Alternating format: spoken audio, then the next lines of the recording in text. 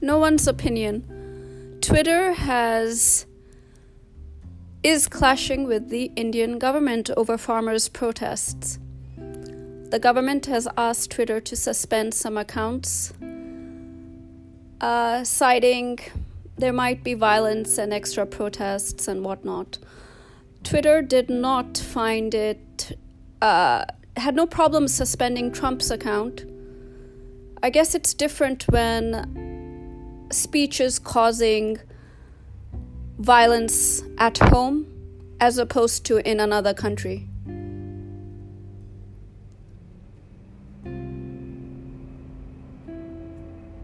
No one's opinion.